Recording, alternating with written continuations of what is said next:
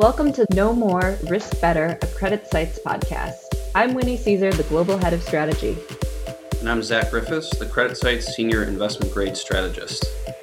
As strategists, we aim to make sense of the macro and the micro, highlighting opportunities and the risks facing the fixed income markets. As important as the macro call may be, we understand that credit investing, at its core, comes down to keen single-name selection, and we at CreditSights benefit from the expertise of our team of over 100 analysts across the U.S., Europe, and Asia. This podcast offers a look at the conversations that we have with our analysts on a regular basis. If you are an investment professional focused on the wide universe of fixed income, you'll want to give this podcast a listen.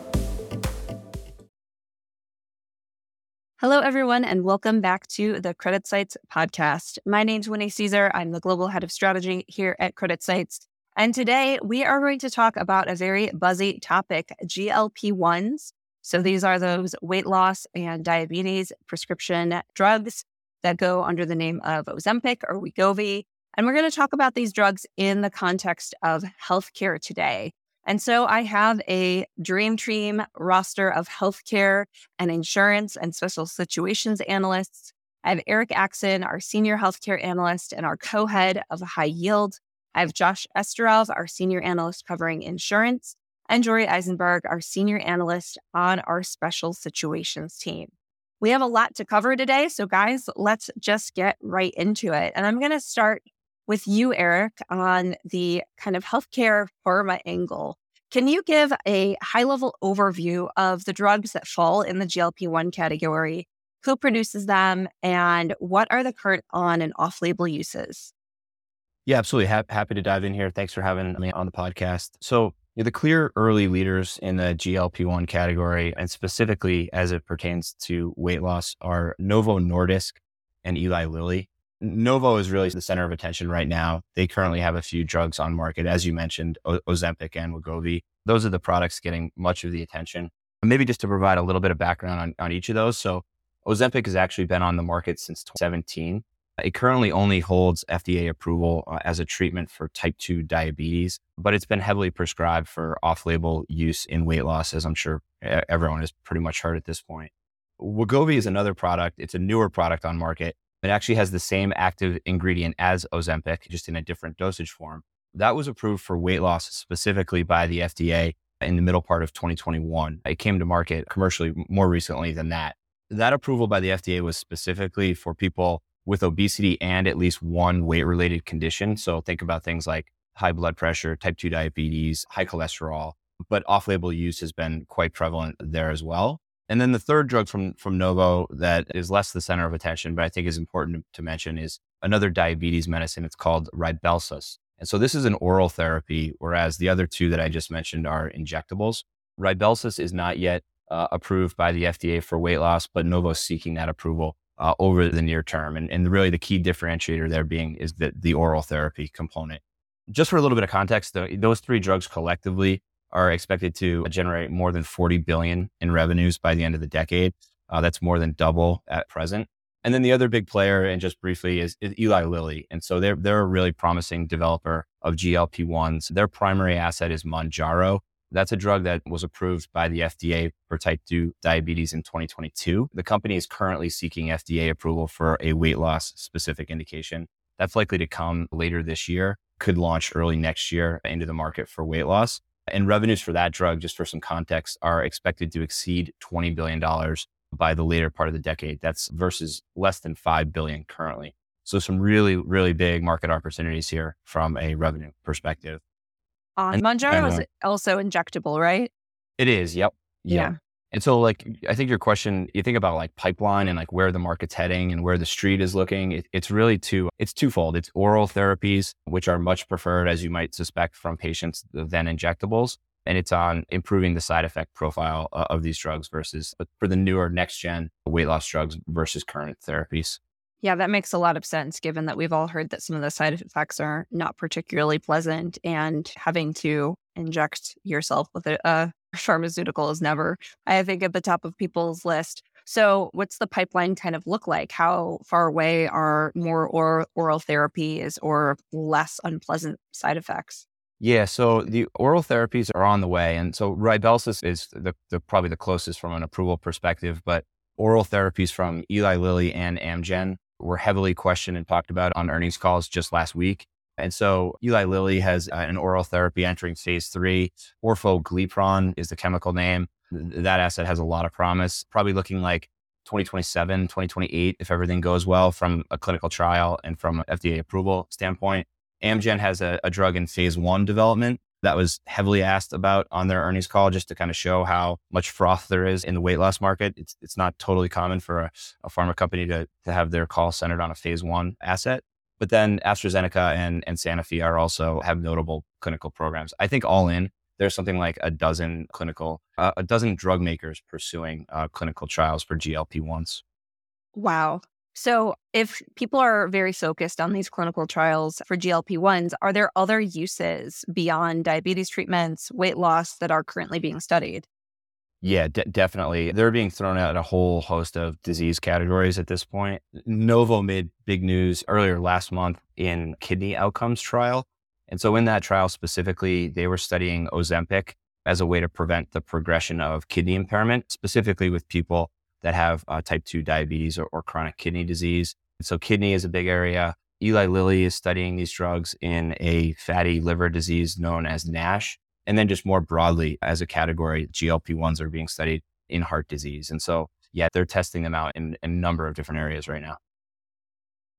Seems like a lot of potential for a lot of pretty serious conditions. But for this podcast, I think let's kind of focus on the weight loss angle, because that has been very much part of kind of the broader equity market story and what we've seen in the news.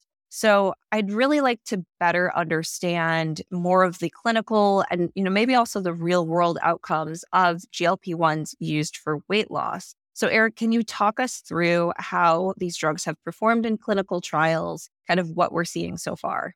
Yeah, happy to. So upfront, I would say the clinical trial data for weight loss specifically has been quite impressive.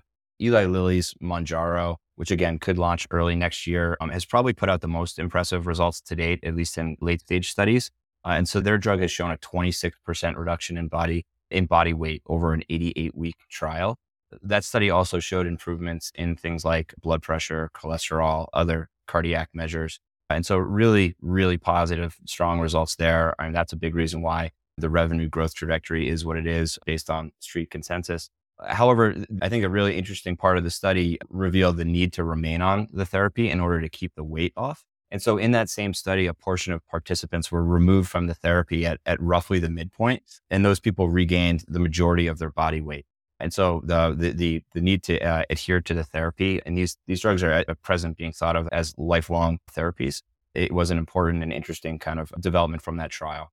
In other clinical trials, we've seen assets like Wegovy that have showed body weight reductions of 10 to 20%. And there's certainly some indication that earlier stage assets could do even better. But again, there's the need to sustain adherence to the therapy. And then there's also the side effect profile, which, I'm happy to kind of detail what that looks like if it's interesting. Yeah, I would be curious.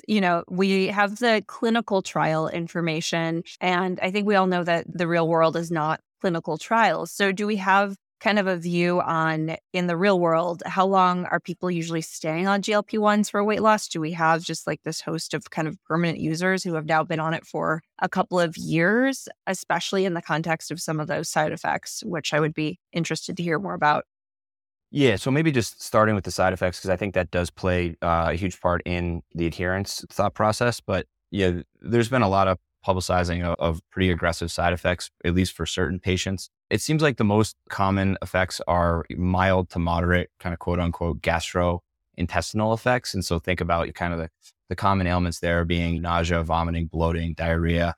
In some studies, we've seen up to 50% of patients fall somewhere on the spectrum of having those symptoms. And so, those can be quite unpleasant, obviously. More recently, there have been studies confirming much more serious, albeit more rare side effects. So things like pancreatitis, bowel obstruction, paralysis of the stomach muscles has been one. And then kind of the next area that they're looking at, the European regulators are looking at suicidal ideation. There are reports and studies being done about the loss of lean muscle mass, which would obviously present viability question marks for older folks using these medicines. And so there certainly is a side effect profile that drug makers are intent upon addressing over the coming years and through their R&D efforts. I think for right now, it's fair to question the longer term adherence with side effect profiles that sound like that. And I think things like out-of-pocket costs or insurance coverage are also big factors there. I know we got Josh on the call on that topic, but just for some perspective. So as a general rule, adherence rates for medications for chronic conditions are about 50% after year one. And so roughly 50% of people drop off a therapy after the first year for chronic conditions. We've seen some reports for GLP-1s that adherence rate is even lower. So like roughly a third of patients remain on the therapy for more than 1 year. Some of that is a bit clouded up right now by the fact that there has been some manufacturing capacity and supply chain issues, just given the demand here. And so there's an argument out there that the adherence studies are not totally clean as of yet. And I think that that's totally fair. And then I also think that there's a valid argument, and I think it's yet to be proven, but when you lapse off these therapies, if you start to gain weight, there's a pretty clear and quick motivation to pick the therapy back up. But again, is that enough to offset whatever reason it may be that caused you to lapse in the first place? I think is just an interesting point. It's to be determined. Sounds a little bit like yo dieting in general, on and off. So Eric, you mentioned kind of the payment side of things, and I do want to loop in Josh on this part of this conversation, because it seems from what I've read that a lot of these drugs, especially when we're being prescribed for the weight loss, are very expensive. So can you guys kind of walk us through the different payers, out of pocket versus private insurance, et cetera, and how are we thinking about coverage of GLP-1s for weight loss right now? Hey, Winnie, this is Josh Esterov here. Appreciate the invite back to the show. Why don't I start with the health insurers, that payers angle? And I think right now the big question is really about what percentage of plans are going to be allowing for GLP-1 coverage, especially as it pertains to obesity type conditions and weight loss. And I think the answer to the question is we are going to see insurance coverage pick up for GLP-1s, but that's really because we're starting from such a low point. The longer and more complicated answer to that question is I don't think we're going to see a straight line up in terms of coverage percentage. And in fact, some of the recent survey data suggests it might have actually ticked down over the course of the year to like the 20% area. But on the plus side, there's just a lot more top headline generating news about this supposed, quasi-miracle drug here. And we could actually get up to the 40% coverage area through employer plans starting next year. But I think ultimately, a big part of the overall question is really going to come down to the individual employer level. So it's important to note that about half of the country currently gets their health insurance coverage through their employer. And the thing to note about that is it's actually your employer in most cases, especially if it's a sizable leading employer. It's them footing the bill for the cost of healthcare for their employees. So even though you might have an ID card on it that says Cigna or United Health or insurance company X, Y, or Z on it, in most cases, that's just the insurer functionally serving as an administrator for the plan. The employer themselves, they're going to need to determine what level of cost they want to incur and what additional expense for providing coverage for GLP-1s, especially for weight loss purposes, and what percentage of that cost they want to share with their employees. And I think at the moment, especially in light of some looming macro headwinds, a lot of potential plan sponsors, they're sort of struggling with the list price of the drugs right now. We've been hearing directly from the insurer management teams that there's been a lot of conversations about GLP-1s, including for weight loss, but at the same time, just an equal amount of balking over the list price by the plan sponsors, especially when they're also having to worry about paying potentially for some of these side effects that you and Eric were talking about not long ago. So I think still we're going to be on an upward trajectory in terms of overall indication for coverage for GLP-1s. And maybe if the labor market stays tight, maybe that's another sweetener as part of the employee benefits package. But that's something to keep in mind. So that's the 50% chunk of that's the employer market. But then there's the Medicaid, which let's say that's about 20% of the population. Individual states there can determine whether or not they want GLP-1s included as a covered service. But, that's going to raise the cost both to the individual state and the federal government and therefore taxpayers. And so that's a political appetite question for expanding Medicaid budgets. And that may not exist in every state, especially if you consider certain red states. Then even if it is covered, it doesn't necessarily mean it's going to be completely free out of pocket, even if you're on Medicaid. And that's a segment of the population maybe least able to incur incremental cost. And I think Medicare, that's 15% of the population that serves the older age individuals. I mean, that's just going to go straight insolvent if we start providing GLP-1 coverage immediately today. So that's a non-starter. That's something politically that's going to have to be discussed and from a cost perspective. So anyway, just to circle back to where I kind of started here, coverage is at a low point. It's going to go up. The pace of it It may be a little bit uncertain, and we may get some spikiness and volatility in overall coverage as individual state X, Y, or Z or employer A, B, or C chooses to or not to cover GLP-1s. So actually, I'm not sure who this question would be for, but you were mentioning kind of the list price and pushing back from the employer-sponsored plans. What is the list price on these drugs? What's the number here? Yeah, I can jump in. There's definitely some variability, but from a gross pricing perspective, I'd say on average, they're about $1,000 a month. And so there are certain drugs that range higher, certain that range lower. Obviously, we have Eli Lilly's drug is going to be entering the market in the very near term as an injectable weight loss drug. And so that's going to be head-to-head competition for Wegovy and for Ozempic. And so there's a lot of market focus around how the Lilly might price that drug. But yeah, you're looking at on a gross price perspective, roughly $1,000 out of pocket a month. There's netting and discounting that occurs in pharma land, and all those contracts are private. So we don't know net cost specifically, but certainly if an insurer is covering that drug, the net cost to them is something far less than $1,000 a month, but still a material number. Awesome. Thanks, Eric. And then Josh, I'd be curious, what are insurance companies generally saying about these drugs in terms of kind of supporting financials going forward by perhaps reducing some of the negative health outcomes that are associated with obesity? As Eric mentioned, there are a lot of other angles here in terms of helping to reduce cholesterol, blood pressure, et cetera. Or is everyone more focused on the potential negative side effects? No, I think the potential benefits still theoretically do outweigh the downside. And it's kind of interesting. You might think that insurers are really on the front lines in terms of potential absorbing the costs for GLP-1s, but that's not really the case. Outside of the very near term, they'll adjust pricing to reflect the new reality of, let's say, substantially higher utilization of higher drug costs. And they're going to pass that along to employer plan sponsors or the employees themselves or their insured population one way or the other. So it's going to be reflected in higher premium rates. So in some sense, it's actually the non-users of GLP-1s sort of subsidizing the users of GLP-1s. But over the long term, to the extent that you do see a genuinely healthier population, that is likely to have a positive impact that the sort of probably reverberates across sectors, not just the health insurance sector, but for the health insurer specifically, that's going to be reflected in lower claims payments. And if it remains a competitive space, maybe over time, even lower premium rates for all of us. I don't think we're nearly at that point yet, but that's sort of where their heads are at long term. And then also to the extent that a given insurer has an internal PBM operation, which is the case for a lot of these leading national insurers nowadays, think of your United Health or Cigna, there could be some incremental revenue opportunities from a PBM, drug price, medical adherence, and injectables kind of perspective. So health insurers are, they're going to be happy to provide coverage for the drug, but they're definitely not going to be the ones willing to pay for it outright, and certainly not indefinitely, especially what Eric said earlier about there's not much evidence to suggest that weight loss won't be permanent if adherence is weak. So I think what the health insurers really want is a better mechanism to ensure this clinical medical adherence. And in a perfect world with perfect clinical adherence, that obviously creates a positive framework and feedback cycle probably where the drug won't be used indefinitely. The employer, employee, and health insurer won't be dealing with like any kind of spiraling runaway costs of an indefinite timeline. And that gives a high probability for a positive long-term health outcome, which I think everybody kind of welcomes at this point. We'll obviously never get to perfect, but moving in that direction is aligned with the interests of the health insurers. So right at this second, I think everyone's sort of experimenting with how well this works, how we can improve the rate of it working, and what the long-term sustainable benefits are. And I think maybe we're just in a proof of concept stage a little bit right now. Yeah, absolutely. I think that everyone is just really trying to get their bearings with this. Eric, it blows my mind that there's only 50% adherence to medications that are meant to be taken for forever. That's a wild stat. Yeah, totally. And this was actually raised on our earnings call last week. I think it was for Eli Lilly. And the point raised there was that oftentimes if you're taking a medication for a chronic condition, when you lapse off of it, nothing really happens. You just kind of go about your life.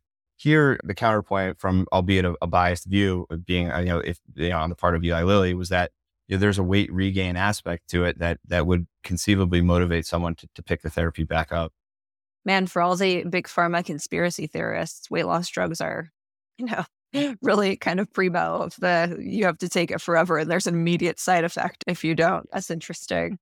All right, so let's bring Jory into the conversation because Jory, you've been focused on GLP-1s within the broader context of Weight Watchers, which is one of the companies that you cover in Special Situations. And they're obviously a weight loss company that has recently acquired a telehealth business called Sequence.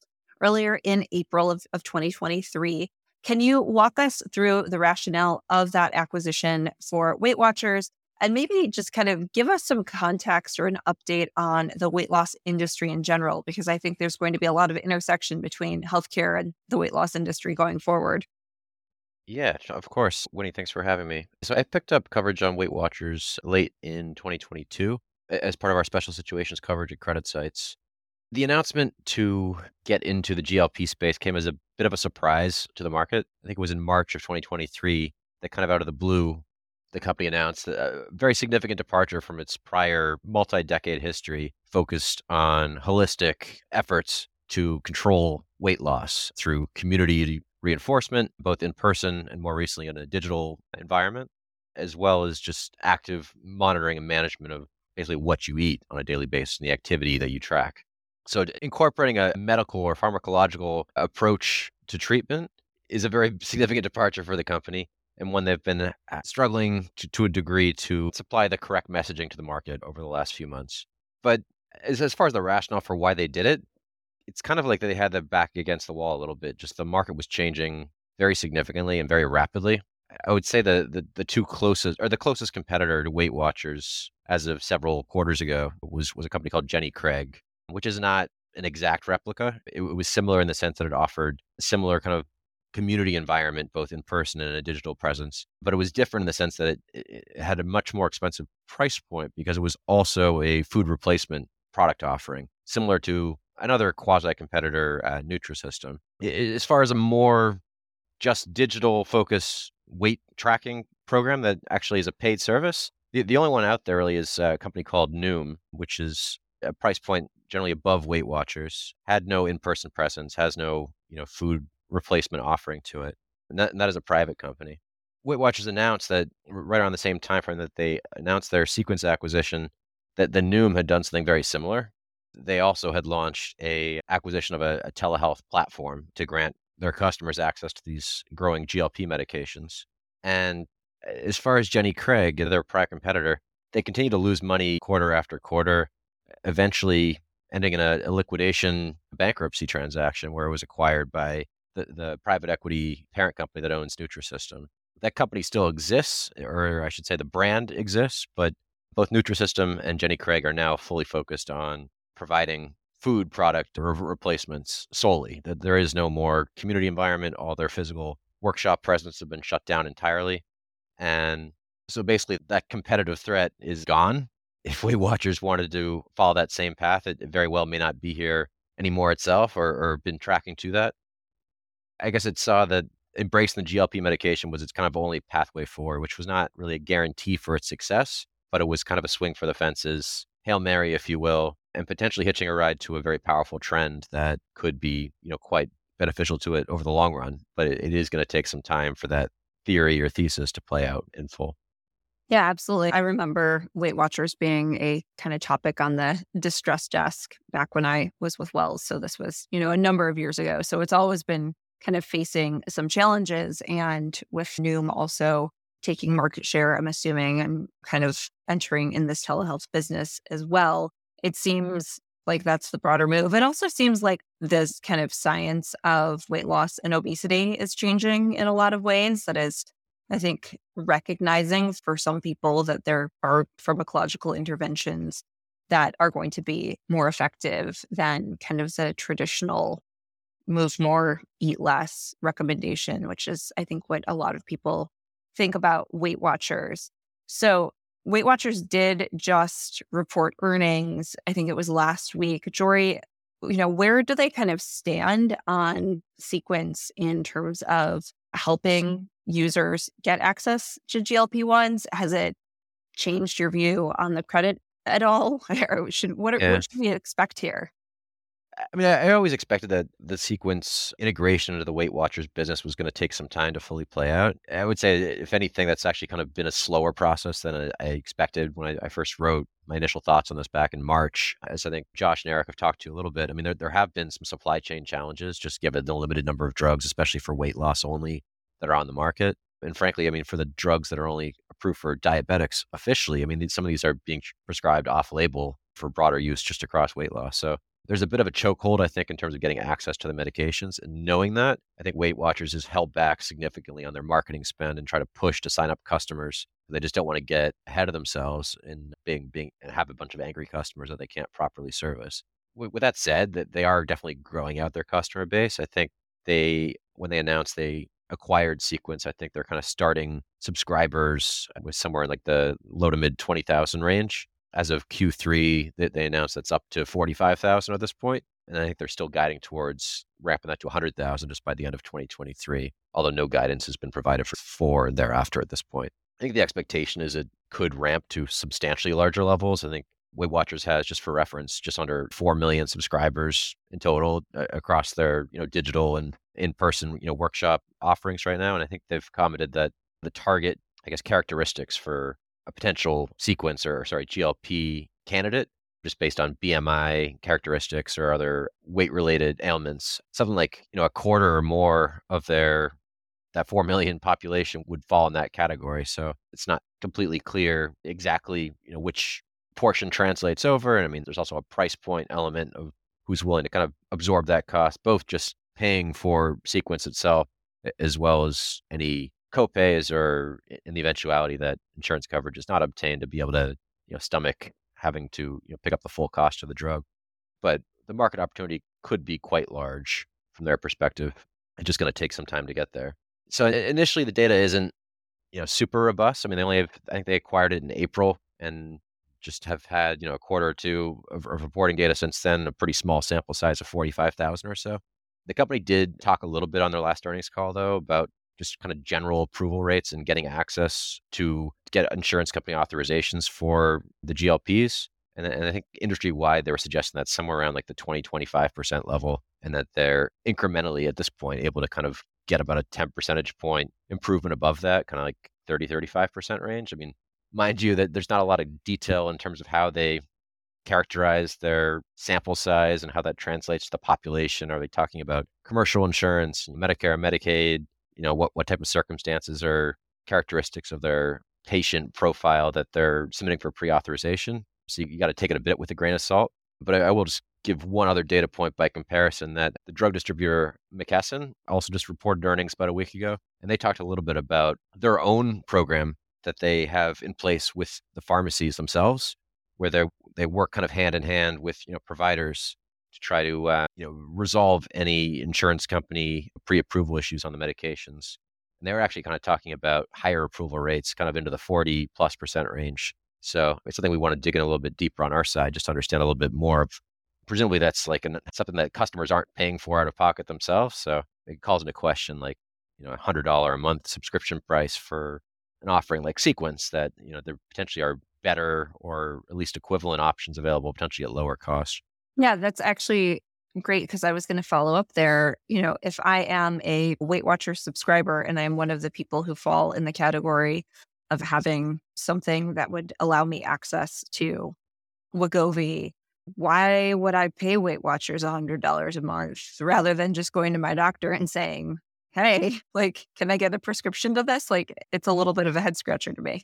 Totally. I think it's been one of the biggest questions that we're trying to see proof of concept on. And I think you just need time and data to make that determination. I mean, the argument Weight Watchers would make is that they're more effective at helping you get that insurance approval with that preliminary kind of 10% spread above kind of market average. I mean, it doesn't seem super compelling to me, just at first glance. I mean, presumably people are signing up for this $100 subscription. It's not insignificant for somebody who's used to paying $20 or less a month for Weight Watchers main products. So I think they're probably going in with the expectation that they sign up for this and they're going to use their expert technological aspects or skills or network they've created to get you access to the drug. But 30% chance means 60-70% chance you're not going to be successful. So if that's the case, I mean, are you getting a refund for that product, or where does that leave you exactly, I guess, is the question. It seems like still a lot of questions that need to be answered. And Josh, I would be curious, we've seen a pretty significant rise in telehealth for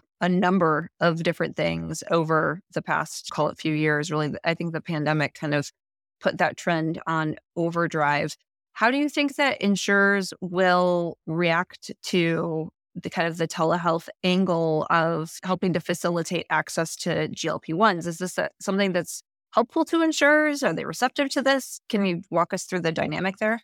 Yeah, sure. I mean, first of all, you're absolutely right. I mean, health insurers have just been investing big time into telehealth offerings. And that's not even related to GLP-1s. They just kind of very much like the economics of the arrangement for a number of different reasons. I think for health insurers and plan sponsors, though, it's not so much about the mechanism for prescribing GLP-1s as much as it's going to be about, like I was mentioning earlier, this ensuring medical adherence, ensuring people that take these drugs are doing all the other things right, like eating right, taking care of their mental health, all the other factors that may have prevented them from succeeding with more traditional weight loss strategies. The more aligned that can be, the better, because really what insurers and plan sponsors don't want is where telehealth is simply a prescription mechanism, but that provides no ancillary support. So insurers would not welcome that aspect of it. But generally speaking, to the extent that it can support all those other kind of factors that Eric had mentioned earlier, they would welcome higher adoption of telehealth and just that the usage of that technology in general.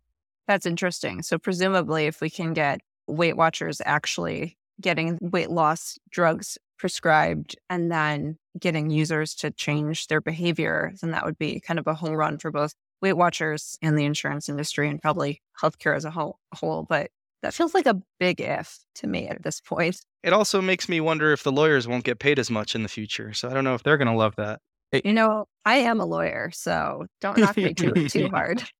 Hey, Jory, can I also just ask, does Sequence have like a weight loss consulting angle, or is it just like a pre-authorization through insurance type service?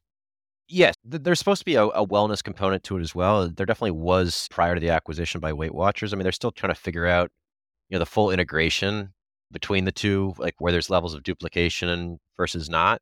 I think the business model itself, changed from the initial outset. But as it stands right now, I think they're creating a kind of a separate module entirely. So if you're a Sequence subscriber, they're kind of creating a customized complementary Weight Watchers subscription that gets layered on top of your subscription costs to Sequence. So you're not going to be getting kind of double revenue for Weight Watchers. You pay the one cost for Sequence, and then you got a specialized program tailored around the nutritional needs specific for people on GLPs. Like Eric, you mentioned earlier, the potential risk to loss of lean muscle mass. So I think they're trying to create a program that encourages eating in a way that kind of preserves that to the maximum degree. But Weight Watchers always had as part of their program coaching, both in person and in a digital sense. So I think that would definitely be part of it.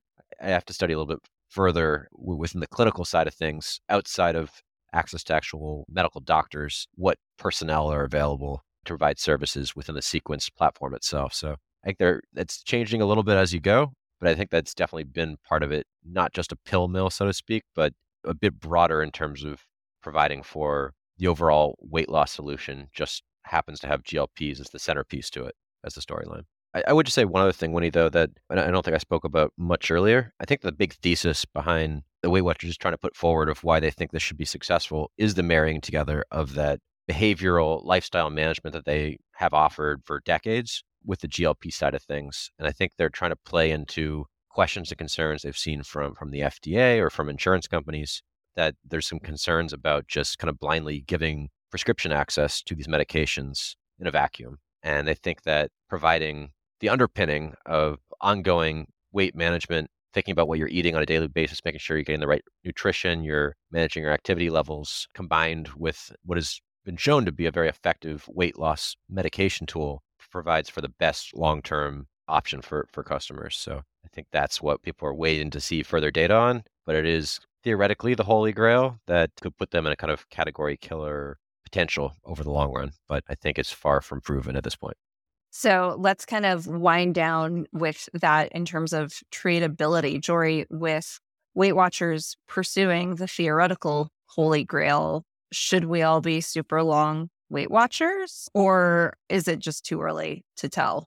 I think it is too early to tell. Not too long ago, I've actually kind of gone the opposite direction from the credit perspective, where my focus there has been more about kind of valuation levels and credit metrics facing the company itself. So I think that if you're several quarters away from the company kind of being able to kind of declare success or failure on the Sequence side of things, I think you need to look at what's been happening in their core business itself, which unfortunately has been facing kind of declining revenue trends, the subscriber and revenue trends that they've been trying to counteract by heavier discounting to sign people up for longer. But Q3 just kind of got left a little bit with like management telling the analyst community, investor community, just trust us that We sign people up at low price points for very long periods of time, and they're going to renew and they're going to want to stay with us. But I think there's a lot of risk to that. And just to give some credit metric perspective, I mean, this is a company that's now almost 10 times levered net.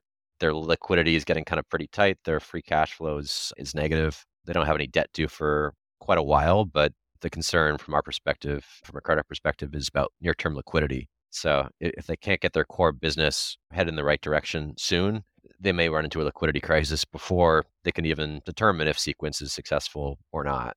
So I think from the credit perspective, I think my answer is I would not be a buyer, and I'm actually a seller as things stand now.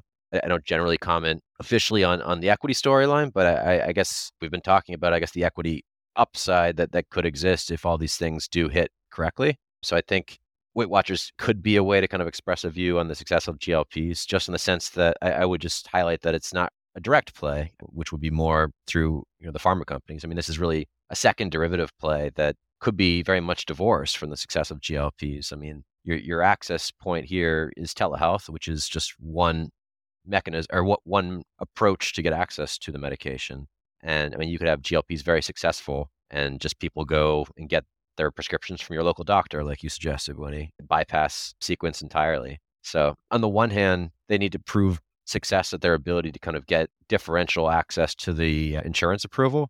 At the extreme, if the insurance industry just generally broadly accepts and gives access to this, then you completely don't need Sequence at all. And the business kind of effectively becomes a nothing. So it's a complicated one, but I suppose there is an equity angle or an equity story that you could get behind. I just hesitant to give it an official recommendation myself, just given the puts and takes. That is fair. So Weight Watchers needs to get to the new year, new you, and hopefully avoid that liquidity crunch before they can get Sequence up and running. So Eric, if Weight Watchers is kind of a derivative play on the GLP-1 craze, pharma has clearly been kind of front and center. I think that a lot of the pharma equity valuations in particular are baking in some optimism. Is this concept still tradable on the pharma side of things, especially for credit stories? Does it matter? For credit stories, I would say less so now, but even from just a pure valuation perspective, the cat is well out of the bag on a lot of these pharma names. And so that's why I think you saw such a huge focus on last week's earnings calls on earlier stage assets and the development of oral therapies. The market is effectively already looking at like what are the next generation therapies out there. Just for some context, Eli Lilly, we've had an outperform recommendation on the credit there since early this year. A lot of that has to do with their industry-leading growth trajectory, which comes on the heels of Mounjaro specifically. But from a valuation perspective, this name traded at like 35 times 2024 adjusted EBITDA, so extremely rich valuation. I think, though, that in terms of thinking about how to make these really rich valuations work, it's a matter of looking back deeper into the earlier stage pipeline. But then what I would also say is, as you think about the second derivative plays, there's been a lot of betting against names that could be impacted by GLP-1s longer term. And I actually see a lot of that activity as a bit overdone at this point. There I'm speaking to things like medical device names. So specifically companies with exposure to diabetes. So think glucose monitoring devices, insulin pumps, or orthopedic players. So hip and knee replacements. They've been hit pretty hard as well. The dialysis operators got wrecked on news of Ozempic's kidney care trial earlier last month. And so I think some of that is some of those sell-offs are particularly overdone at this point, particularly as you think about, adherence and cost issues that we spoke about today. I think that if these drugs can eventually reduce the incidence of things like heart disease, diabetes, kidney disease, joint replacements, it's going to take a very long time for it to play out. It's going to happen very gradually is the view that I hold. So gradually for kind of the second derivatives of the healthcare industry. Josh, let's go to you. In insurance, is the weight loss GLP-1 craze tradable? Yeah, I think we're going in the wrong direction here from a tradability perspective. I suspect that GLP-1s are going to continue to dominate the media and headlines and any kind of interplay they have with health insurers, but I'm not even sure to actually include it as a top 5 issue for what's going to move the credit needle for the health insurers. Just kind of rattling off the top of my head here, maybe I'd point to like political developments, regulatory developments, litigation issues unassociated with GLP-1s, the macro employment environment. I'd probably rank all of that ahead of GLP-1s in terms of what could really move spreads. And as a reminder, we're about to head into an election year, and that's always the number one component for the health insurance sector in terms of what folks, investors are thinking about and what's moving spreads. So, maybe long term, there could be some modest upside for insurers with, large PBM operations, like I was mentioning earlier. Maybe that's Cigna, maybe that's CVS or United Health. But ultimately, I think that's going to be marginal. It's probably not going to move the credit needle. So I'm glad Jory and Eric had more to say. Yes. And thank you so much for reminding me that we're heading into an election year. Clearly something that I'm super excited about on strategy. Not at all. Don't want to deal with it. Enjoy your 24-hour days going forward. Oh, the news flow is so painful in election seasons. But this was not painful at all. Thank you guys for joining me to talk about GLP-1s and healthcare and weight loss and Weight Watchers and all of these things. We will actually be back next week to talk about GLP-1s a bit more on the consumer side of things, as everyone is worried that these weight loss drugs means that it is the end of snacking and packaged foods, which I don't know is necessarily the case. So we'll have our consumer team to talk about that angle. So Josh, Jory, Eric, thanks so much for joining me today. I hope everyone enjoyed the podcast. If you have any questions for any of us on the podcast, please feel free to reach out directly using that Ask an Analyst button on the Credit Sites website. And thank you all for listening. Thanks, guys. Have a good one. Thank you. Thanks very much. Thank you. Credit Sites disclaimer. All price references correspond to the date of this recording. This podcast should not be copied, distributed, or reproduced in whole or in part. Neither Credit Sites nor its affiliates makes any representation or warranty as to the accuracy or completeness of any information contained in this podcast. Credit Sites is not providing investment, legal, accounting, or tax advice, is not providing research or making any recommendations, nor is Credit Sites offering or soliciting any transaction with respect to the purchase or sale of any security. The receipt by this listener of this podcast is not the giving of advice by Credit Sites or its affiliates.